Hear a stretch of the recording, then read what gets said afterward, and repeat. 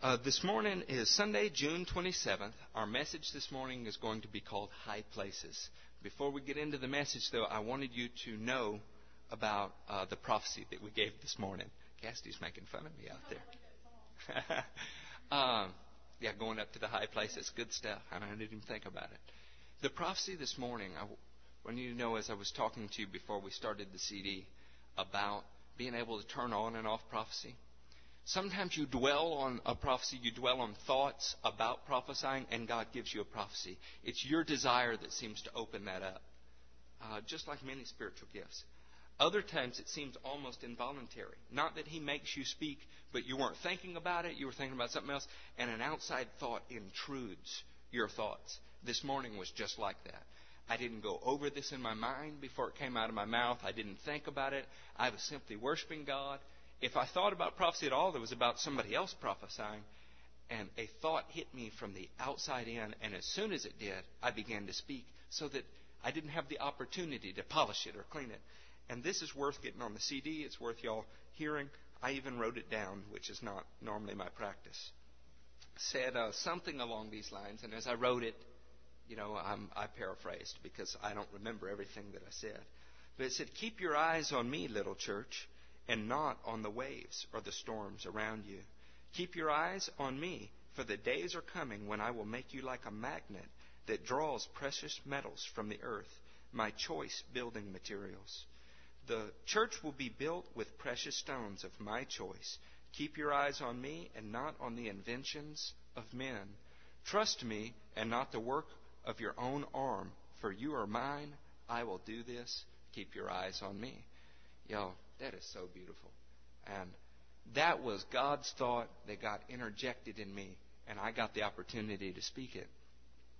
If we're faithful to God, not to some building program, not to some marketing program. That's odd. I'm a marketing director. Trust me, I can write them. We can do it. But God is saying, don't work with the inventions of men. Don't lean on your own arm to do this. He is going to make this church like a magnet that only draws the precious metals that He chooses to build with. And I think of 100 scriptures as I'm thinking about that, and I don't want to preach on that this morning. Tuck that away. Let that be a memorial stone in your life. Say, "Lord, how can I be more like a magnet that draws the metals you choose?" There's all kind of metals out there that are useful for building, but may not be God's choice. We see people and we say, "Oh, they'd make a good fit in the church," and we work towards that. We need the ones that God wants. And here's the real trick. About half the time, whether we're talking about precious stones or we're talking about precious metals, when you first look at it, you don't see it for what it is. It takes a little refining. It takes a little process to reveal what's really inside. It's been my experience in life that the guys that Jesus has drawn me to work with the most, the ones that I've had the opportunity to disciple, see being saved, see get filled with the Holy Ghost and all, were usually not the ones I looked at right away and said, "Oh, that's a precious metal." In fact, I have a natural tendency to want to discard because I see things that aren't precious metal. And those are just the ones that God picks. So file that away in your heart. I think it's worth keeping. Did everybody get a chance to listen to The Dreamer? I made CDs for people. It's an older message. Okay. If you haven't yet, please do find time this week to listen to it.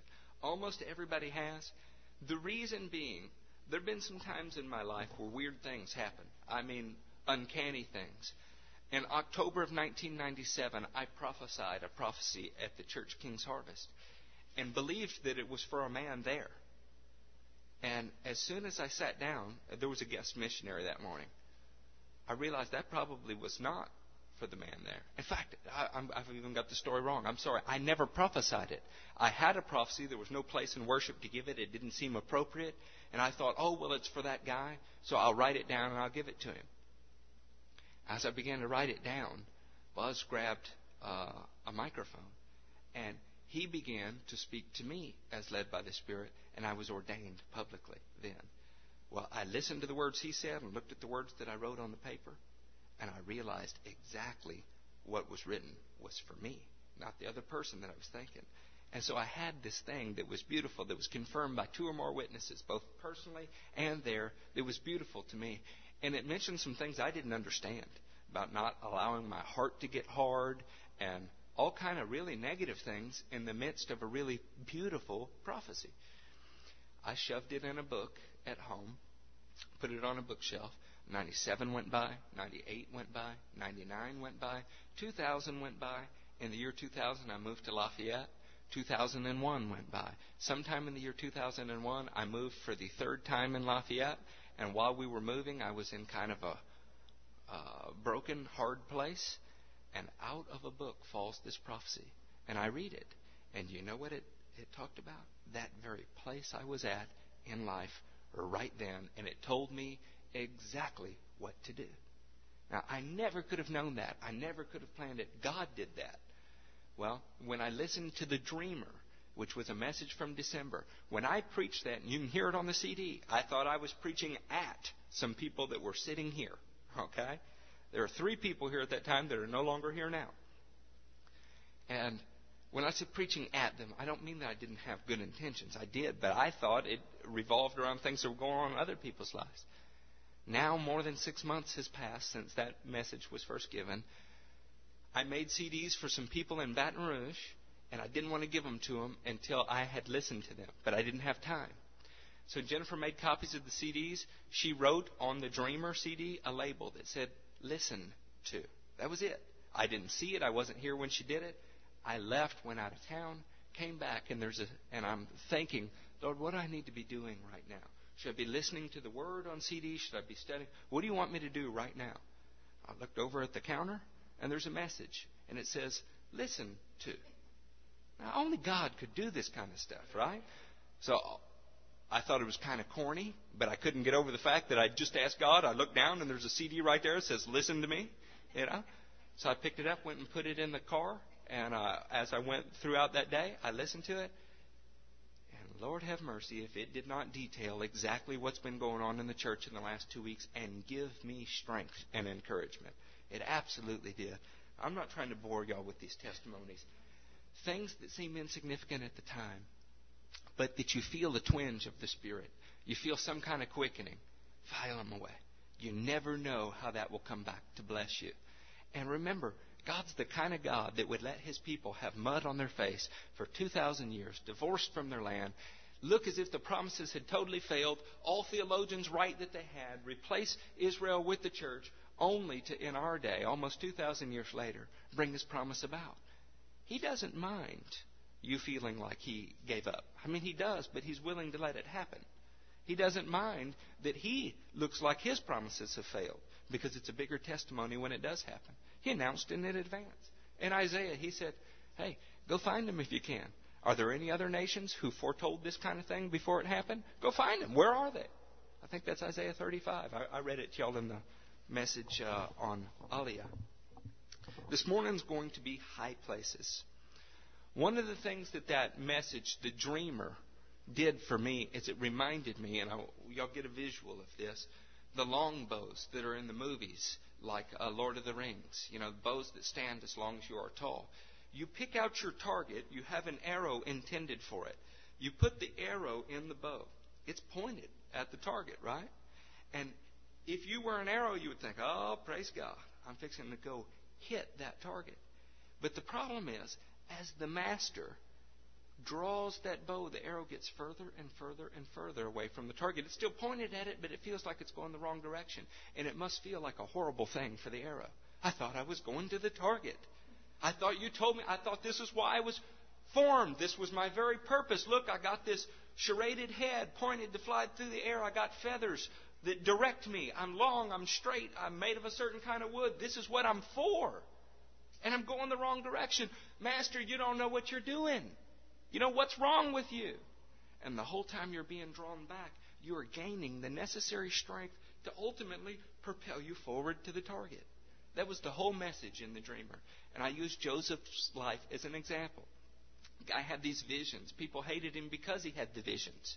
They hated him because he was loved by the Father. He found opposition for no other reason than God told him to do something. just like us. We find opposition when God tells us to do something. If we just sit on a log and say, hey, we're blessed, we want you blessed, let's all be blessed. There's no opposition. Everybody loves you. Even the lost love you. They'll buy your books if you write them. But when you're called to do something, there's inherently opposition. Israel was attacked by most nations around them, by relatives, by all of those things, because they were called for a purpose. If they had no purpose, if they were just, any old lump on a log, they wouldn't be attacked. But they're attacked because of a purpose. We need to look at the drawing back as ultimately propelling us forward. Joseph, because of his dreams, was persecuted. He didn't realize that the step back as he went into the well was ultimately going to prepare him for the future. He didn't realize that the step back as he was declared a rapist in Potiphar's house would ultimately propel him forward.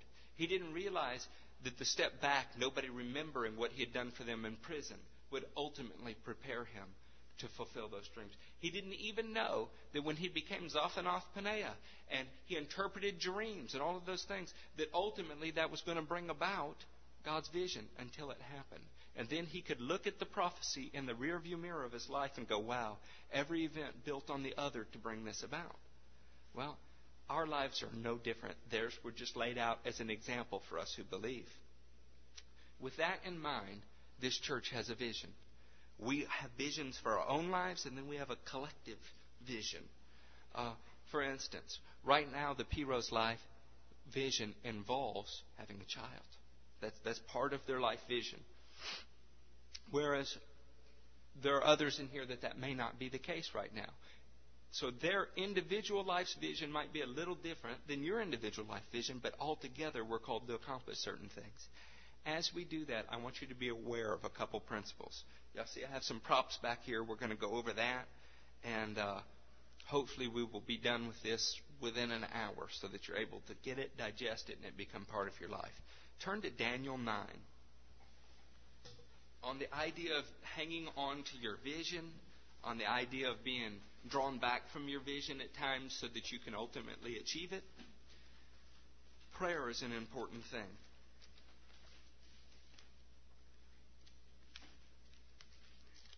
If you,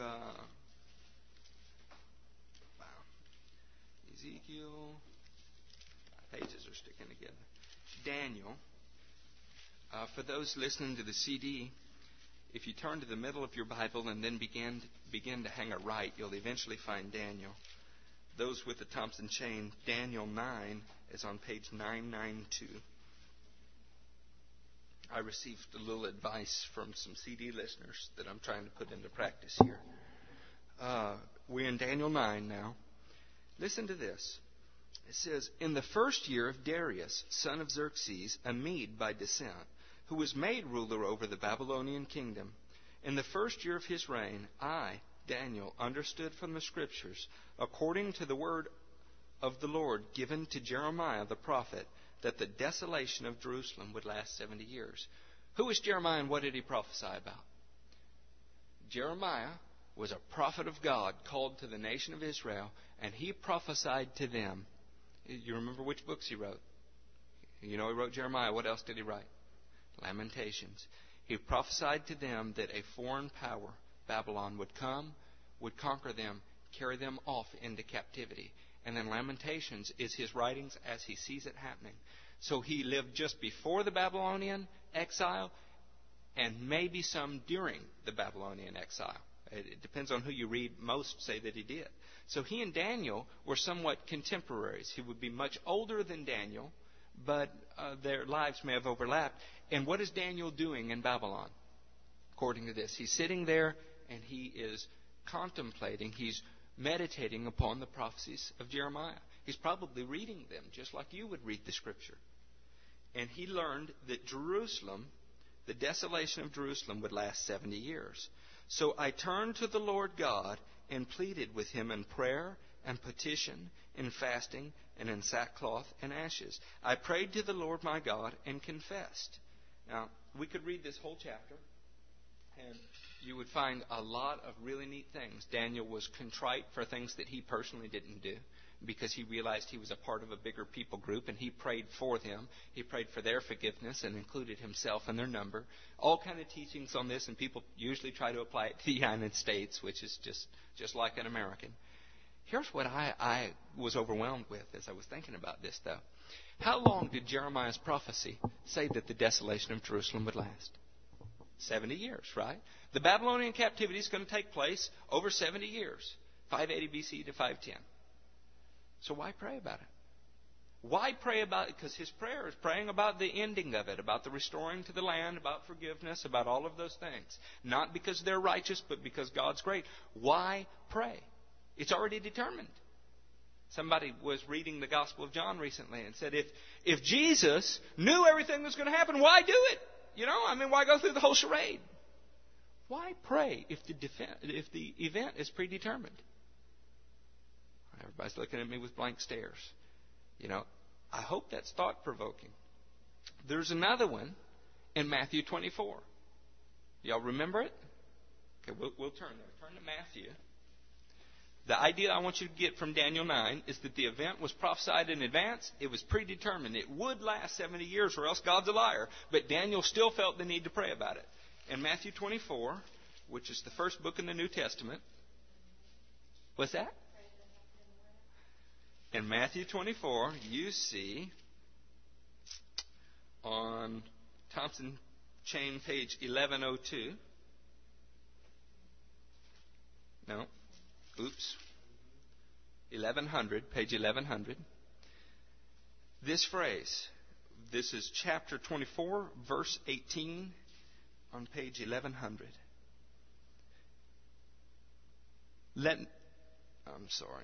Verse 19. How dreadful it will be in those days for pregnant women and nursing mothers. Pray that your flight will not take place in the winter or on the Sabbath. For then there will be great distress, unequaled from the beginning of the world until now, and never to be equaled again. What is Matthew 24 about? The end times. Jesus said that the Father had a day and hour, and that it wasn't for him to know. We all believe that when Jesus ascended to the right hand, all authority on heaven and earth was given to him. Now he does now.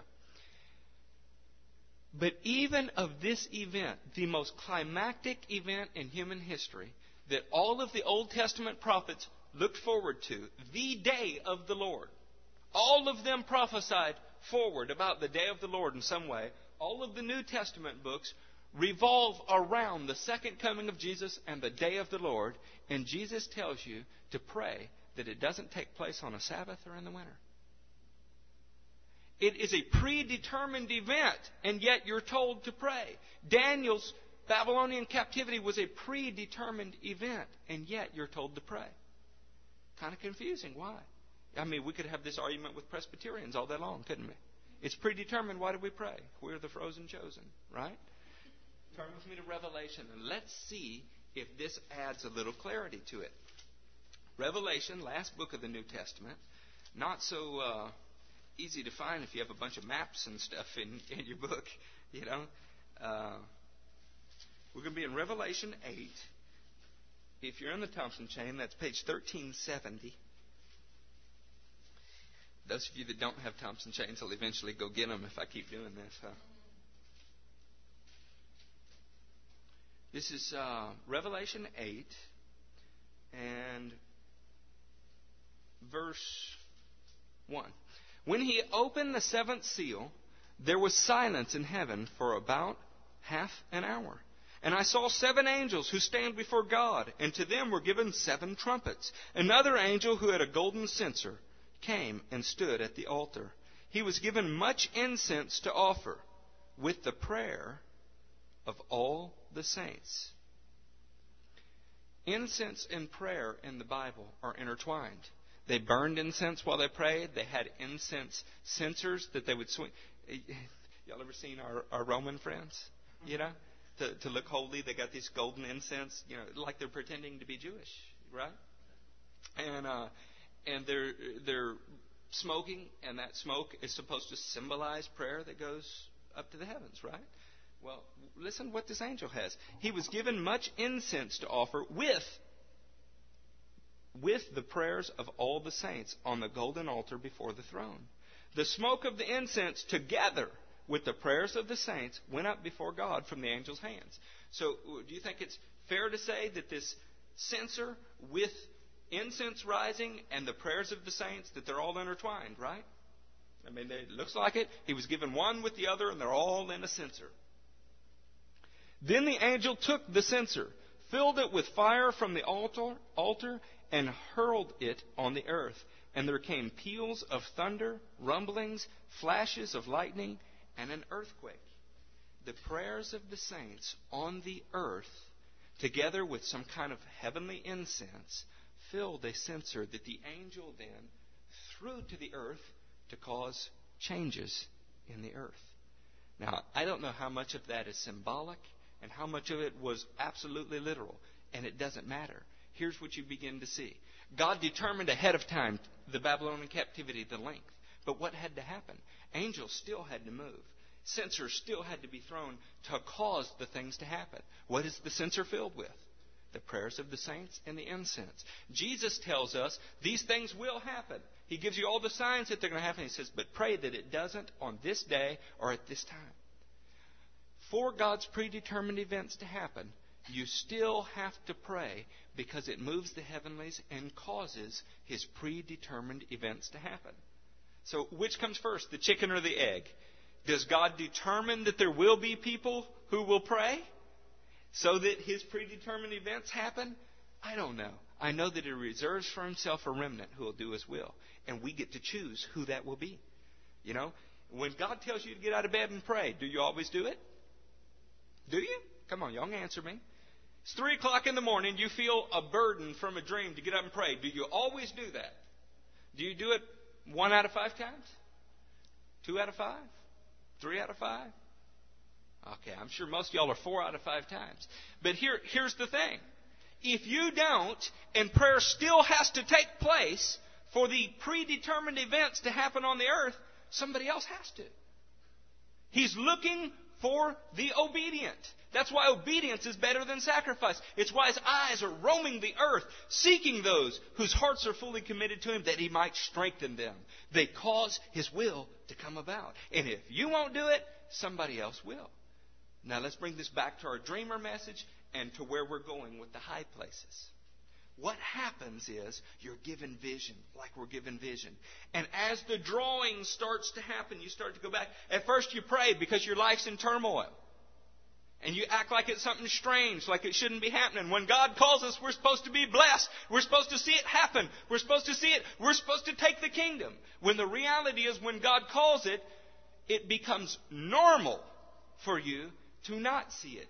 It becomes normal for you to be surrounded by chaos, for you to be surrounded by trouble, because every power of hell will try to prevent your calling, and God uses that to propel you towards your calling, just like the bow.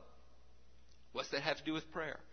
The way that the things that God tells you are going to happen in your life come about is by people praying. Because the angels have to move the heavens. The angels still have to do those natural things. And they can't do it without the prayer of the saints on the earth. If you won't pray about the things God's told you, who will? If somebody has to do it, if He has to reserve a remnant to do it, and you won't, you, the one that it most affects, won't, how many other people does He have to wake up at 3 o'clock in the morning to do it before He finds one that will? They asked Paul Young-Yi Cho, what's the difference between the Korean church and the American church? And without hesitation, he said the Koreans are more serious. He stopped. He looked around, realized that this was going to be offensive to the American audience. He said, in Korea, sometimes it means more to be a Christian. But what he wanted to say is Korean Christians are more serious. They have a prayer mountain where they pray 24 hours a day. There is no less than thousands of people praying 24 hours a day. They're not just praying for themselves, especially if they're praying in an unknown language. They're probably praying for you. God's work gets done when the earth produces prayers that go to Him and the angels act upon them. That censer had to be filled with incense and the prayer of the saints. And then the earthquakes, the thunder, all of those things that were predetermined, Jesus said that happened in Matthew 24, happened. What if the saints didn't pray? He has to find some that do. Okay, y'all with me so far? So about your calling, it should be a subject of prayer. You want to serve your brother? You want to wash your brother's feet? You want to do something good for your brother? Pray for them as well. Because it doesn't happen without prayer. And here's the real thing. If you think somebody else's prayer life is not very good, the best thing you can do is pray for them. Right? Because it's got to get there. I don't know why. I don't know why God set it up that way. I don't understand why faith has to work the way faith does. But we can see that it does. I can argue all day long about whether or not gravity should work the way that it does. But at the end of the day, it works that way whether I want it to or not. These are some spiritual principles you need to get hold of. Prayer moves the heavens. Without it, the heavens don't move. If you won't pray, somebody else has got to pray. Now you begin to understand why intercessory prayer is such a high calling, huh? Why a little old lady who's 80 years old, who's on her knees praying, is just as powerful as an 18-year-old muscle-bound evangelist, right? Because prayer has to happen. Now, in our life, some things that cause us to not achieve our calling, that cause us to get sidetracked, to be hurt, wounded, all of those things are some wrong thoughts. So we're going to clear some of these up. We tend to think that the prayer of Jabez ought to be working in our life all the time. The Lord ought to be extending our tents and blessing us all of the time. That's what our lives ought to be. It doesn't matter that when we look at the original 12 apostles, that's not what we see in their lives.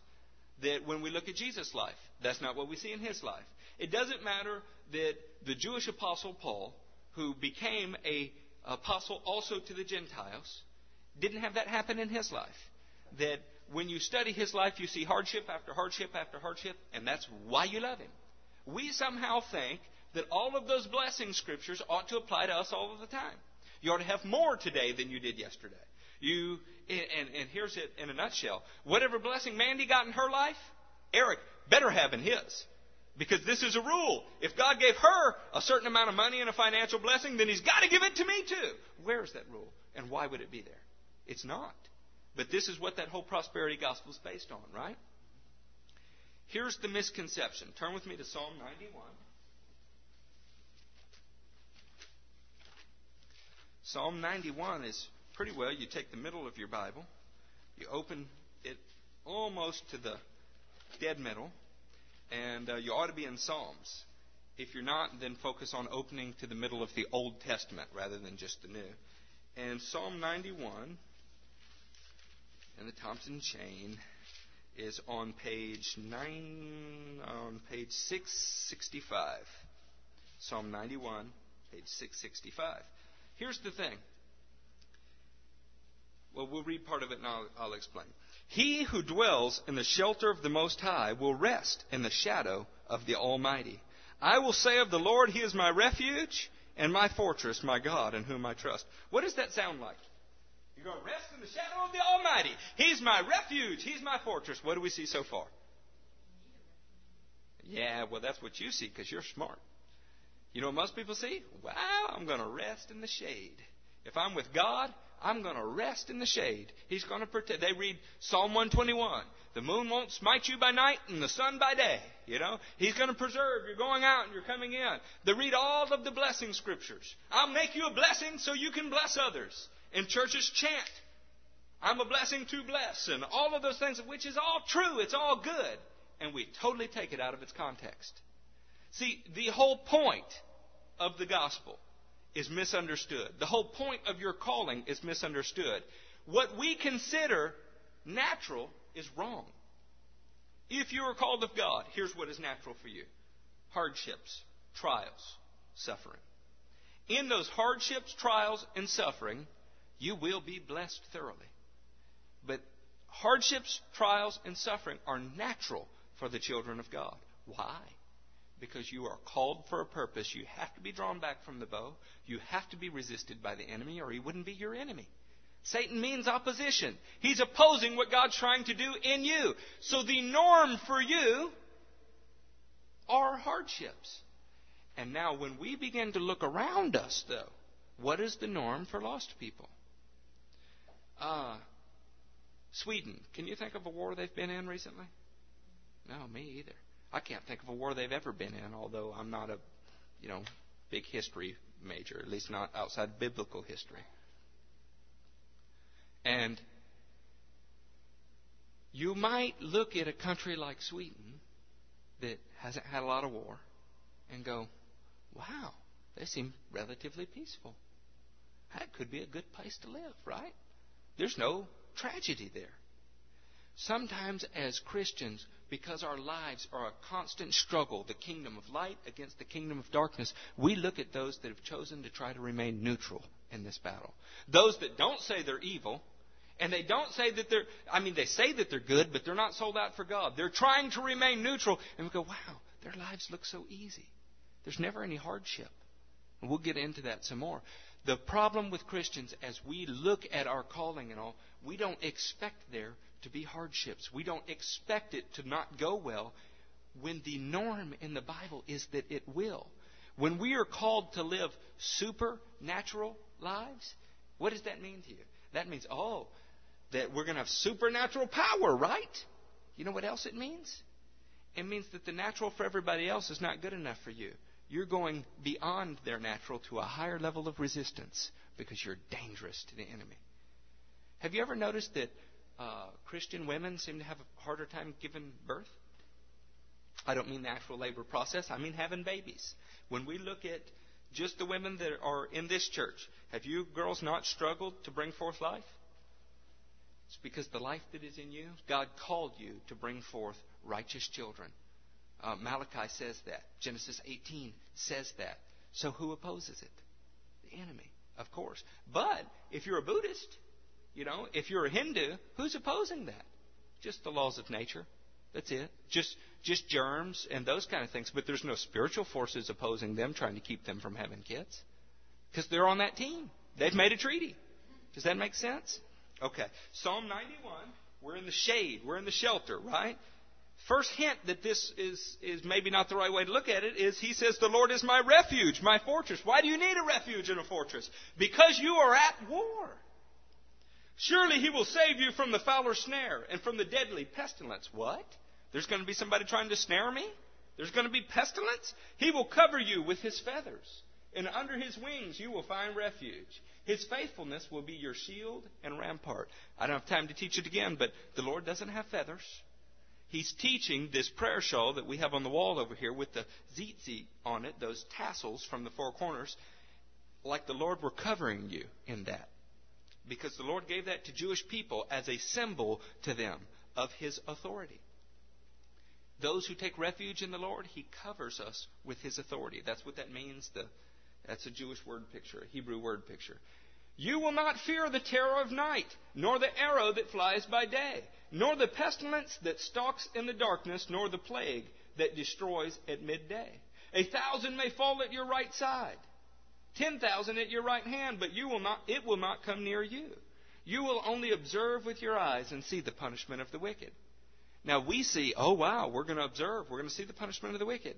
And everybody forgets that 1,000 fell at one side and 10,000 at another. They forget the fowler snare. They forget the pestilence. They forget what stalks at night and all of those things. That's normal for the Christian. You're put in that position so that the Lord can deliver you from it, and he's shown to be a big God. You're shown to have really trusted him. What is normal for you? It's normal for you to be in trouble and God deliver you from the trouble. You can expect it. It will happen. That's what we signed up for. That's why Jesus warned the young man who followed him. Hey, buddy, foxes have holes in the ground. Birds have nests. Son of Man doesn't even have a rock to lay his head on. When you follow me, you're giving up the right to all of the comfortable things that the world has. Now that's balanced with seek first the kingdom, and everything will be added unto you. God will give you what you need to perform your calling. He even wants to bless you as you perform your calling. But what is normal for us is to strive, to struggle. The man, Israel, how did he get that name? Come on, y'all, help me. How did he get? He was what? He was wrestling. You want to be called a prince with God? That's what we're called to be. That's what Christians are. We're little pieces of the big prince from God. The real Israel is Jesus. Not that there's not a natural one. There is. Israel means prince with God. How did he get the name? Because he contended. He struggled alongside God. So what are you called to do? You are called to strive, to struggle, to refuse to let go of dreams, to refuse to let go of vision, to refuse to let go of the calling until daylight comes. See, that's what that whole story is about. You can argue, was it an angel or was it God? What difference does it make? One represents the other. The point of the story is that the man was blessed because he refused to give up the struggle. Most Christians I know are looking for a place where they don't have to struggle and forming convenient theology that keeps them from struggling. That was never God's will. What's it have to do with us? We're struggling. And that's a good sign. We're supposed to struggle. You want a healthy marriage? Don't you tell me you have a healthy marriage and there's no struggles. If there are no struggles in your marriage, one of you has totally yielded your will to the other and just become a robot. One's become God to the other one. The reason there are struggles is because you are both trying to find God's will. You are both trying to figure out how to compromise, love each other, and submit to God's will in your life. There are times one of you may be out of order and the other in order. It's beside the point. Health comes from the struggle. Strength comes from the struggle.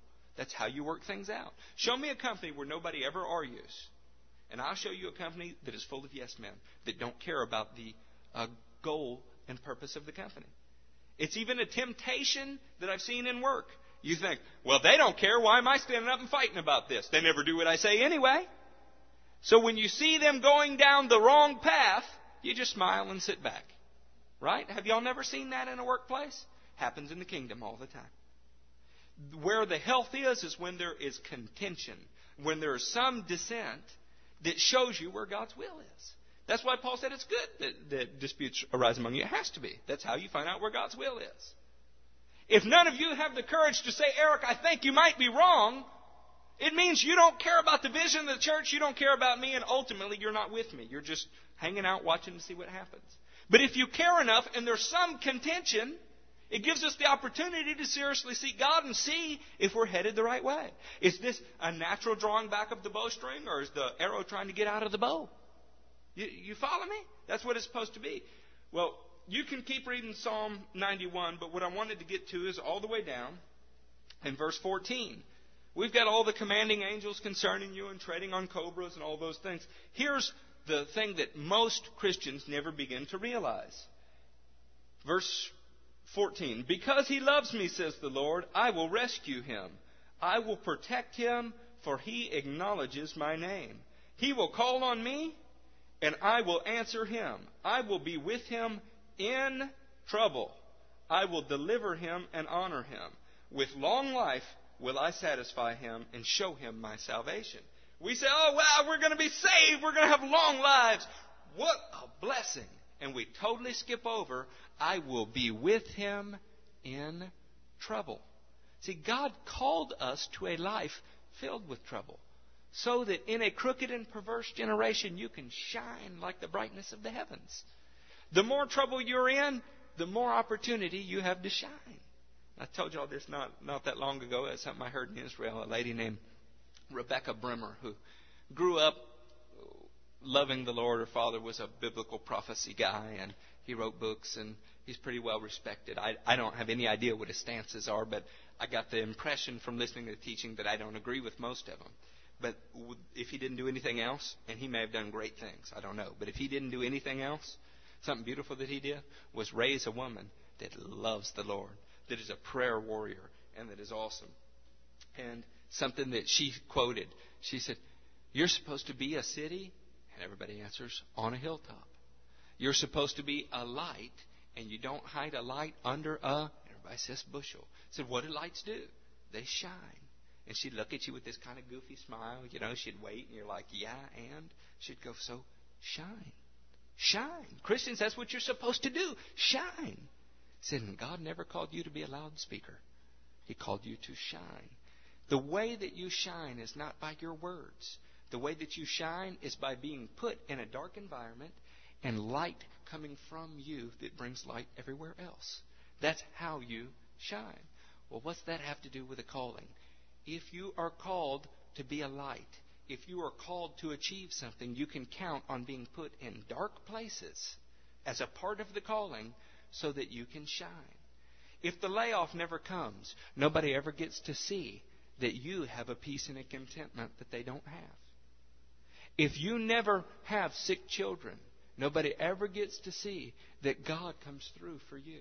And that even when He doesn't, you love Him and you pray and you hang in there. God gets to see that. I mean, people get to see it. God already knows it. Okay. Psalm 91 shows us He will be with us in trouble. So we pray about things even when they're predetermined, because prayer is necessary to move the heavenlies, to cause things to happen on the earth. We need to adjust our thinking to what is normal or the difficult times. That's what's normal because we're called of God. We're going to make that adjustment. I told y'all in Israel there are mountain chains that run from the northern part of the kingdom all the way down through the south. The left-hand side, for the most part, is where all the rainfall occurs. It's where all of the between the sea and the mountain range, and I wish those two maps were on top of each other so you could see it. Watch. Mountains are over here. Over here. Those maps are supposed to be on top of each other, and so you can put them over. The majority of the land has less rainfall than the minority. The land between the ocean and the mountains is more fertile. It's the rose of Sharon. It's the breadbasket of Israel. All kind of beautiful things happen there. If you were going to settle the land, you would settle on that side because it's where it's nice. Kind of like Lot, who looked at the plain and said, I'm going where it's well watered. Right? That's where he went. But Abraham, the man called by God, went another way where it was not. It's interesting to note that of the 350 or so cities in the Bible that are mentioned by name that you can still find today, some 300 of them are on the right side, not the left side. The right side being the arid side, the dry side. The other 50 cities on the left side where everything was easy and well watered. God called His people, Israel, and us, church, those that have been grafted in or supported by their root, to live lives that are in arid places. So that when the flower blooms in the desert, it's noticed, as opposed to the flower blooming anywhere else. We are called to do the impossible for God. That's what we're called to do. As we adjust our thinking in that way, then we can be better prepared for the calling, better able to stand it. Here's what happened to Israel, and here's what happens to us. Not only are we tempted not to pray, because, Lord, either it's predetermined, it's going to happen, or it's not, and we only pray when we're in trouble. But the other thing that we tend to do is those mountains were high places. Turn to Numbers 33. Genesis, Exodus, Leviticus, Numbers. Numbers 33.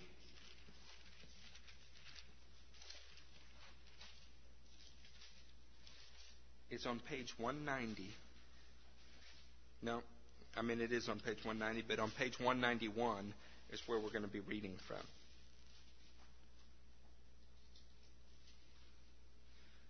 Verse 50.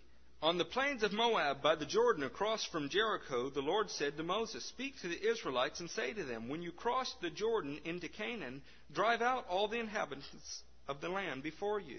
Destroy all their carved images, their cast idols, and demolish all their high places." What were they supposed to do when they went into the land?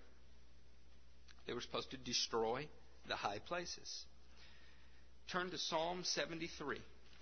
You'll be hanging a right and going towards the middle of the Bible. Pass up Job. Put your finger at Psalm 73, and I'll read that to you in a minute. Why do you think God wanted the high places destroyed? The high places were all in those mountaintops. Okay? The high places are where the people of the land would go to worship their gods. So number one, they were dedicated to foreign gods. Number two, it was at a place where they could go stand on the mountains and look over. Who were Philistine gods? Name one. Or some. Dagon. All of these gods, whether we're talking about Philistine or Egyptian, all of the pagan gods were gods over harvest. They were God over water, fertility, all of these natural things that you could see. They worshipped the creation, basically. Well, from the mountain peaks, they could look over their fields and worship their God who had brought them such beautiful fields, right? They could worship their God who they were hoping to bring them children. Easier to raise children in a place like that. God wanted all of those places destroyed for a couple of reasons. Number one, He didn't want people worshiping false gods. Secondly, He did not want the Israelites to worship in the way that the peoples there did. Do you know what happened? Do y'all remember in the time of what happened all through history, but in the time of Solomon, the kingdom of Israel divided between the northern kingdom and the southern kingdom. Who was in the north? Jeroboam, son of Nebat. Y'all remember him? You hear him all through the book of Kings, all through the book of Chronicles. Every king was measured by Jeroboam after this. Jeroboam reinstituted all of the high places. Now, the high places never really left. They were there, and you can see them sprinkled throughout. In fact, Moses told Israel that because they worshipped on the high places, or because they would be diaspora. I mean, that would happen. But in the time of Jeroboam, he reinstituted them, and they started to sacrifice to God on high places. Now, does this seem like a good idea? Well, sure. It was more convenient. The mountains were closer to him than going all the way to Jerusalem where the temple was. Were his intentions noble? Sure, I just want people to be able to worship God. After all, they may not travel all the way down to Jerusalem. He said, and besides, we're kind of at war with the southern kingdom. If they go there, they may want to stay there. They may think God is there, and I want them to stay in my kingdom. You know, all fairly pure intentions for human beings, you know, not God-type thoughts. You know, if we just put some up on these mountains, we'll put some in the high places in Samaria, we'll put some on the mountain chains. That'll be good. It'll be a place they can go and they can get close to God, right? Mountaintops have got to be closer than the valleys, right? Here's the problem. The reason God said destroy all the high places is when they got up there, they were living on the arid side. They were living on the side there was a struggle, and they would see something. They would see these people that served pagan gods in their lives were easy. Everything was simple for them. And they'd begin to desire. And in their hearts, they would long to leave their calling. They would long to leave their struggle in the hard places where they're going to shine like stars to go to where it was easy. There's a natural inclination in man to gravitate towards whatever is easiest for us. There are high places in our lives. We're going to read Psalm 73 and then we'll talk about the high places in our lives. You're on Psalm 73, page 650. Surely God is good to Israel, to those who are pure in heart. But as for me, my feet had almost slipped.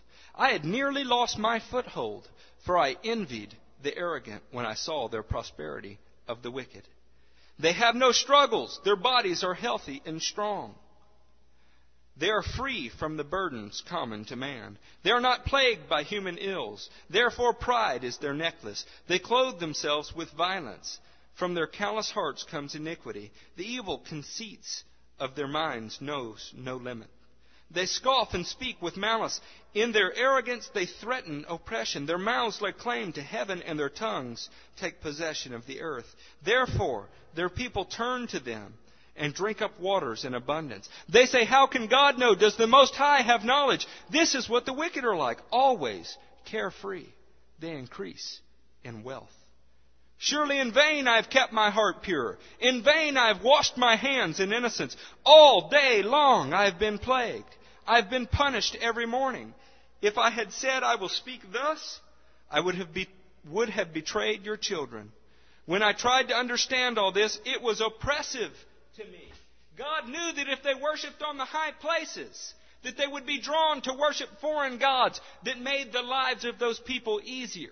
That they would begin to envy the things that the world had. Now that's ancient Israel. What about us? When you look around you and you see, golly, my life is such a struggle. I never seem to have $10 extra. And when I do, something new comes up. Man, everybody at work can get away with all these things. And the moment I do thus and so, I get nailed. Why? And you start to resent the struggle. It's easy to look over the work cubicle. It's easy to look over the neighbor's fence, to turn on the TV. After all, we're hearing God wants you blessed. And look and see and go, wow, those lives are so carefree. Now, I'm not talking about deserting Jesus. Do you know many of the kings in the Old Testament, the Lord says this about them, says, they did good. They did this and this and this. But they did not destroy the high places. You know what that's like? That's like Christians who love the Lord. We're serving Him. We're doing things for Him. But in our heart, there are still high places where we're longing for the benefits that lie outside of the kingdom. I'll give you a real obvious one that hopefully nobody here is really afflicted with, just to get it out there, obviously. The guy that is married, right? He's got a godly wife, very happy with all of that, but has a wandering eye. That's a high place in his life. Oh, he may never act on it. He's just gazing from the mountains out into what the other people have. You know? How sinful. How wrong. And all of us seem to have high places in our lives. We have to be very careful that when we get a thought, we put it through the strainer. Is this thought a desire for what the world has? Or is this thought something that God has given me because He desires to bless me in this area?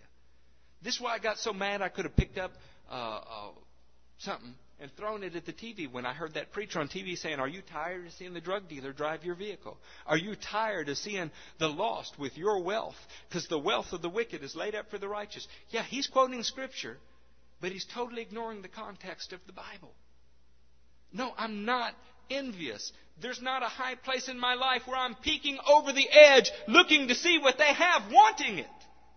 It's all around us. I don't want it. I want to be right where God wants me to be.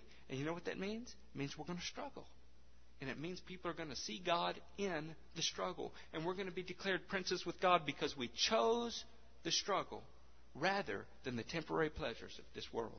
Do you know Moses gave up all the pleasures of Egypt for the God that he couldn't even see? Same thing with us. Faith has always been the same way. Be very careful what you let creep in your heart. Psalm 121 says, I will look unto the mountains. Where does my help come from? My help comes from the Lord, the maker of the heavens and the earth. What on earth did that mean? That was the first scripture I ever learned. What did it mean? I didn't know until I went to Israel. I look unto the mountains. Where does my help come from? Does that mean the Lord comes from the mountains?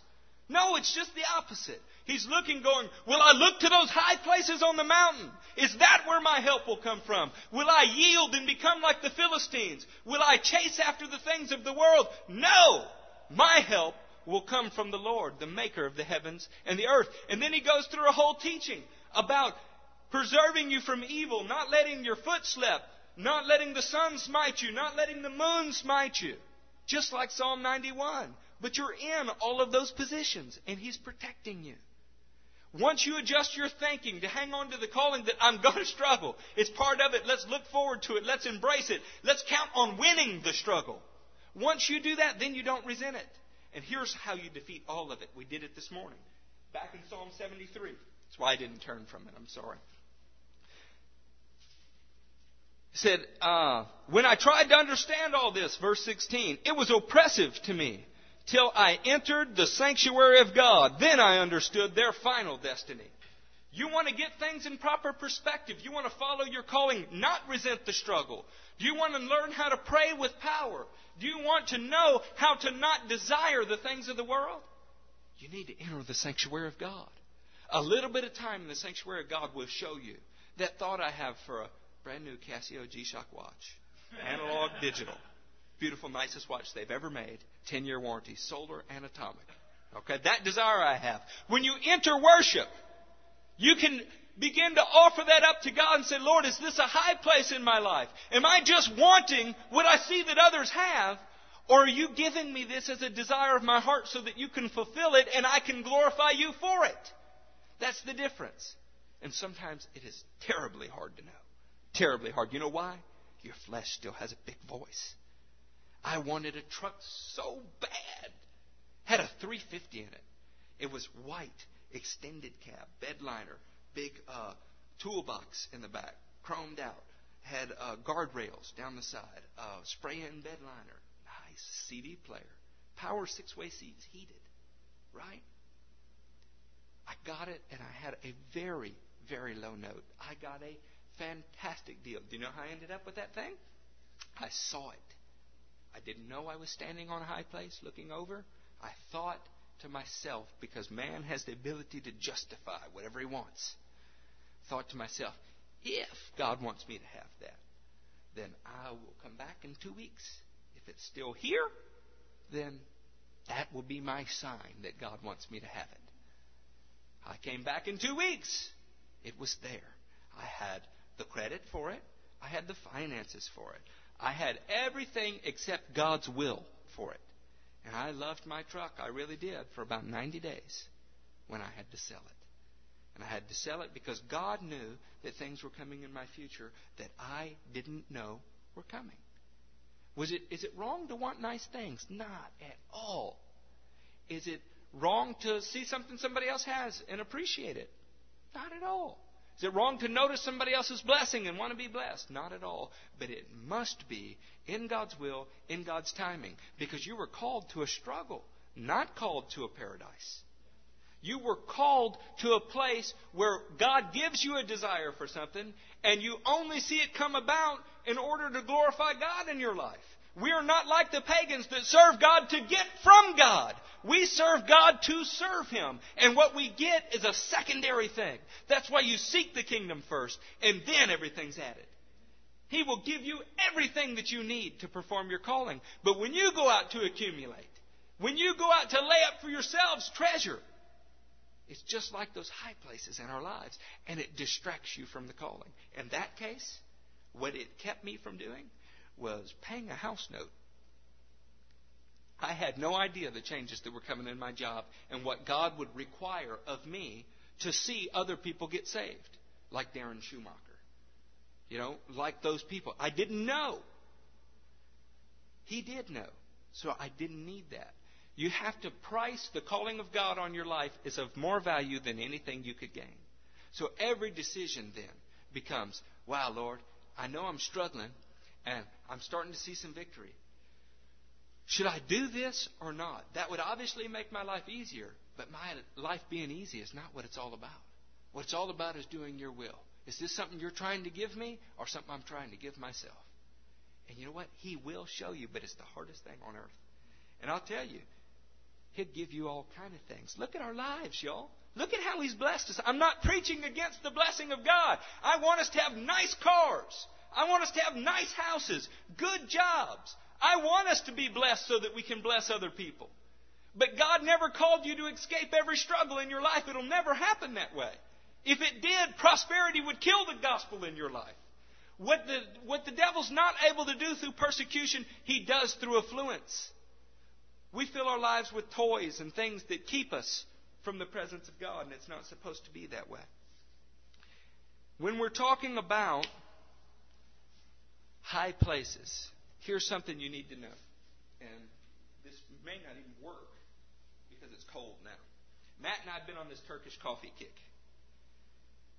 When you grind coffee normally, it's kind of coarse. It is made to put in a filter, pour water through it. That way all the grounds are caught. The way that Turkish coffee is made, though, is you grind it very finely. And when you grind it finely, then you pour water in it, and some of the grounds rise, but they eventually settle to the bottom if it's ground finely enough, and then you drink it.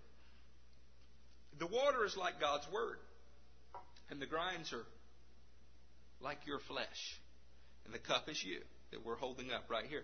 As you pour this in, what the Word will begin to show you, what the presence of God will be... Oh, there's no water in it. So much for my demonstration. You need the Word. Yeah, you need the Word. What you're going to have to imagine is that this began to fill. How do you know whether the coffee was ground finely enough? Whether or not it floats or sinks. The product that the Master's looking for are the grounds that sink to the bottom and leave the water at the top. This is like your life. If you have been refined on the right side of the mountain, I promise I'll bring it around. If you've been refined by struggles, if you have been ground by God correctly, as the Word's applied to your life, you produce the desired result. The grounds sink to the bottom, the coffee rises to the top.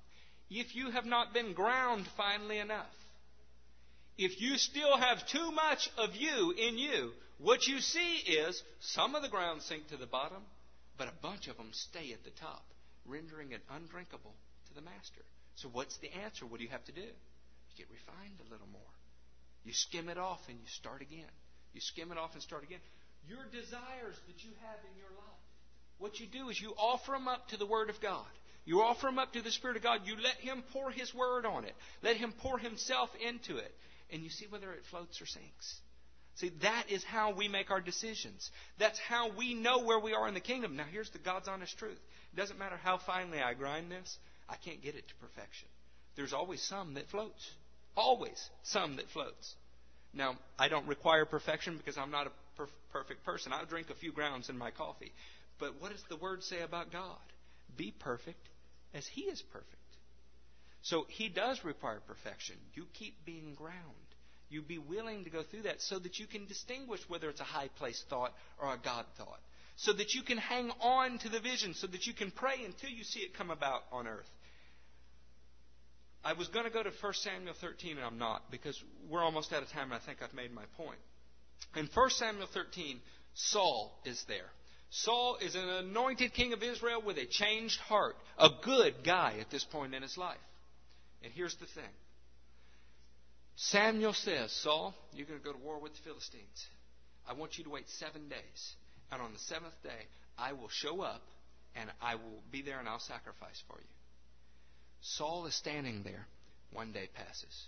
He sees the Philistines coming. 2 days pass. He sees more garrisons coming. 3 days pass. He sees more. 4 days, his men are quaking with fear. 5 days, they're all terrified, and him too. 6 days, and he's thinking, well, at least Samuel will be here tomorrow.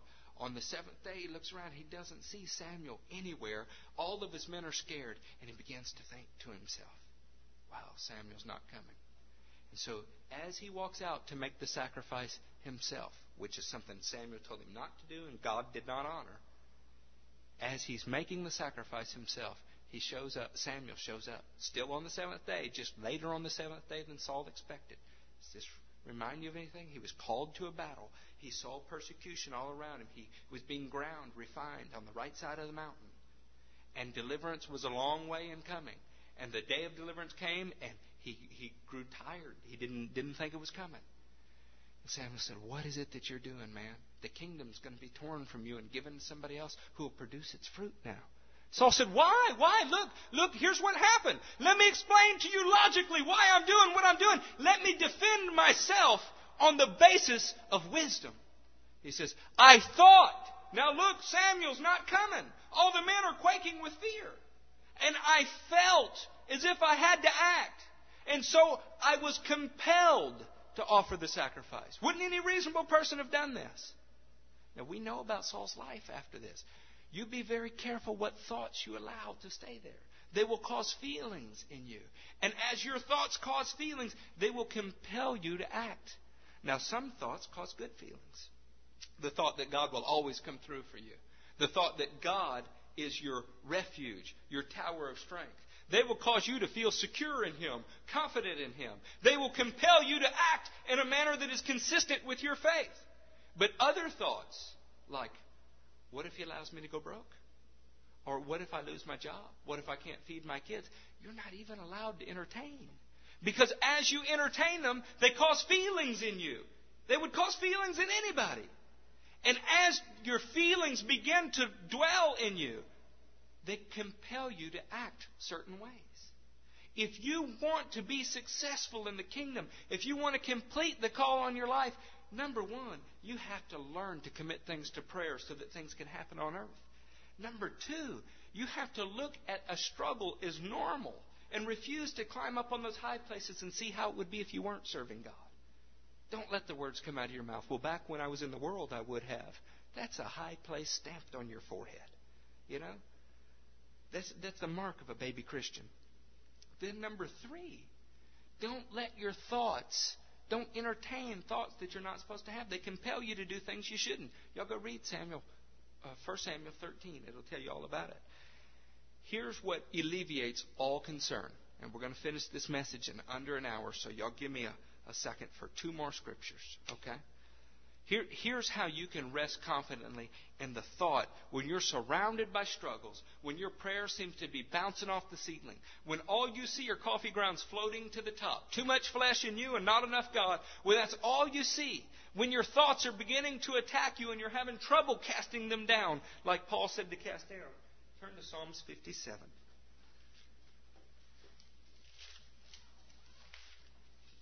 Y'all following me with any of this? Y'all with me? Y'all going to stand up and leave and never come back?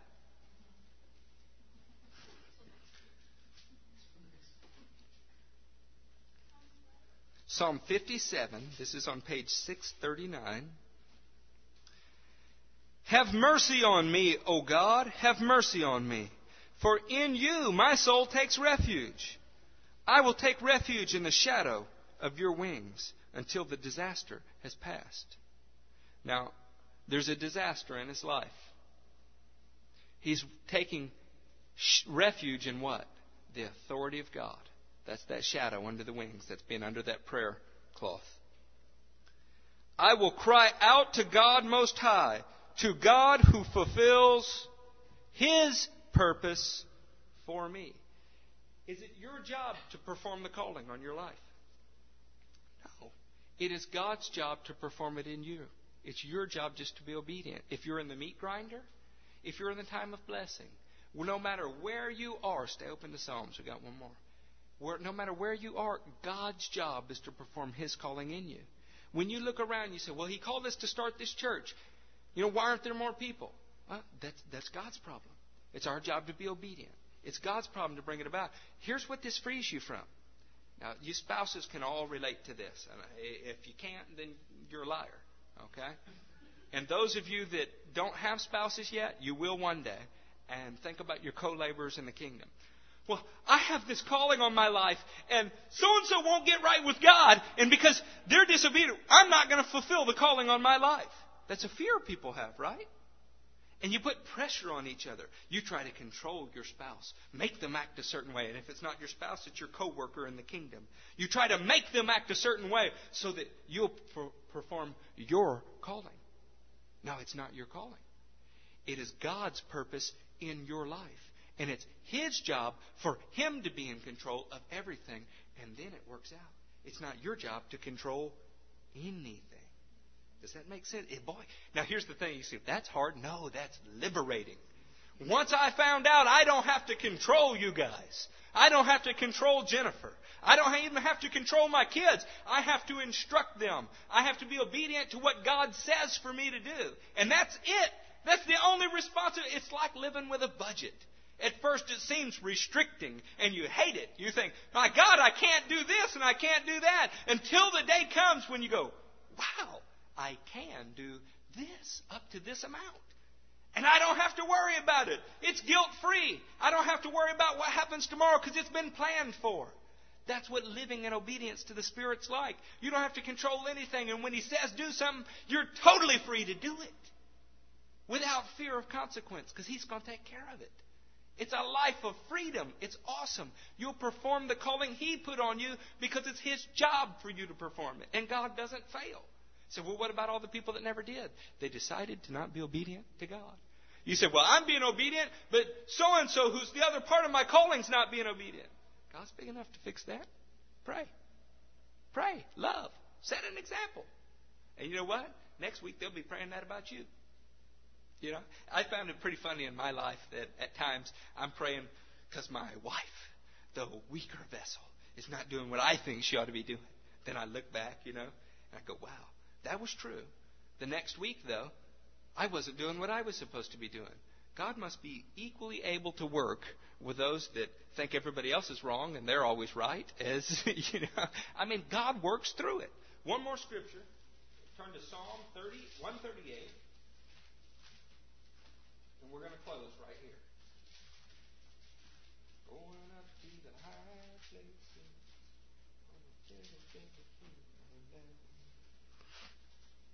When y'all heard that song, going up to the high places to tear the devil's kingdom down, did you think that you were going up to a spiritually high place so that you could tear the devil's kingdom down? Or did you think that the high place was the devil's kingdom? You never thought about it. When Ron Canola's singing about that, whether he knows it or not, you're going up to the high places because that is the devil's kingdom, and you are tearing it down. God is on the other side, the lonely places, the deserts, on the other side of the mountain, where His people are in a place where everybody can see when they shine, not in a place of total prosperity and blessing. You're going up to the high places to tear the devil's kingdom down. God goes so far in Ezekiel to say, you whore, you nation I called you, you're just like a whore. He said, except that when you commit these acts of lewdness for all of the nations to see on the high places, you don't even accept payment.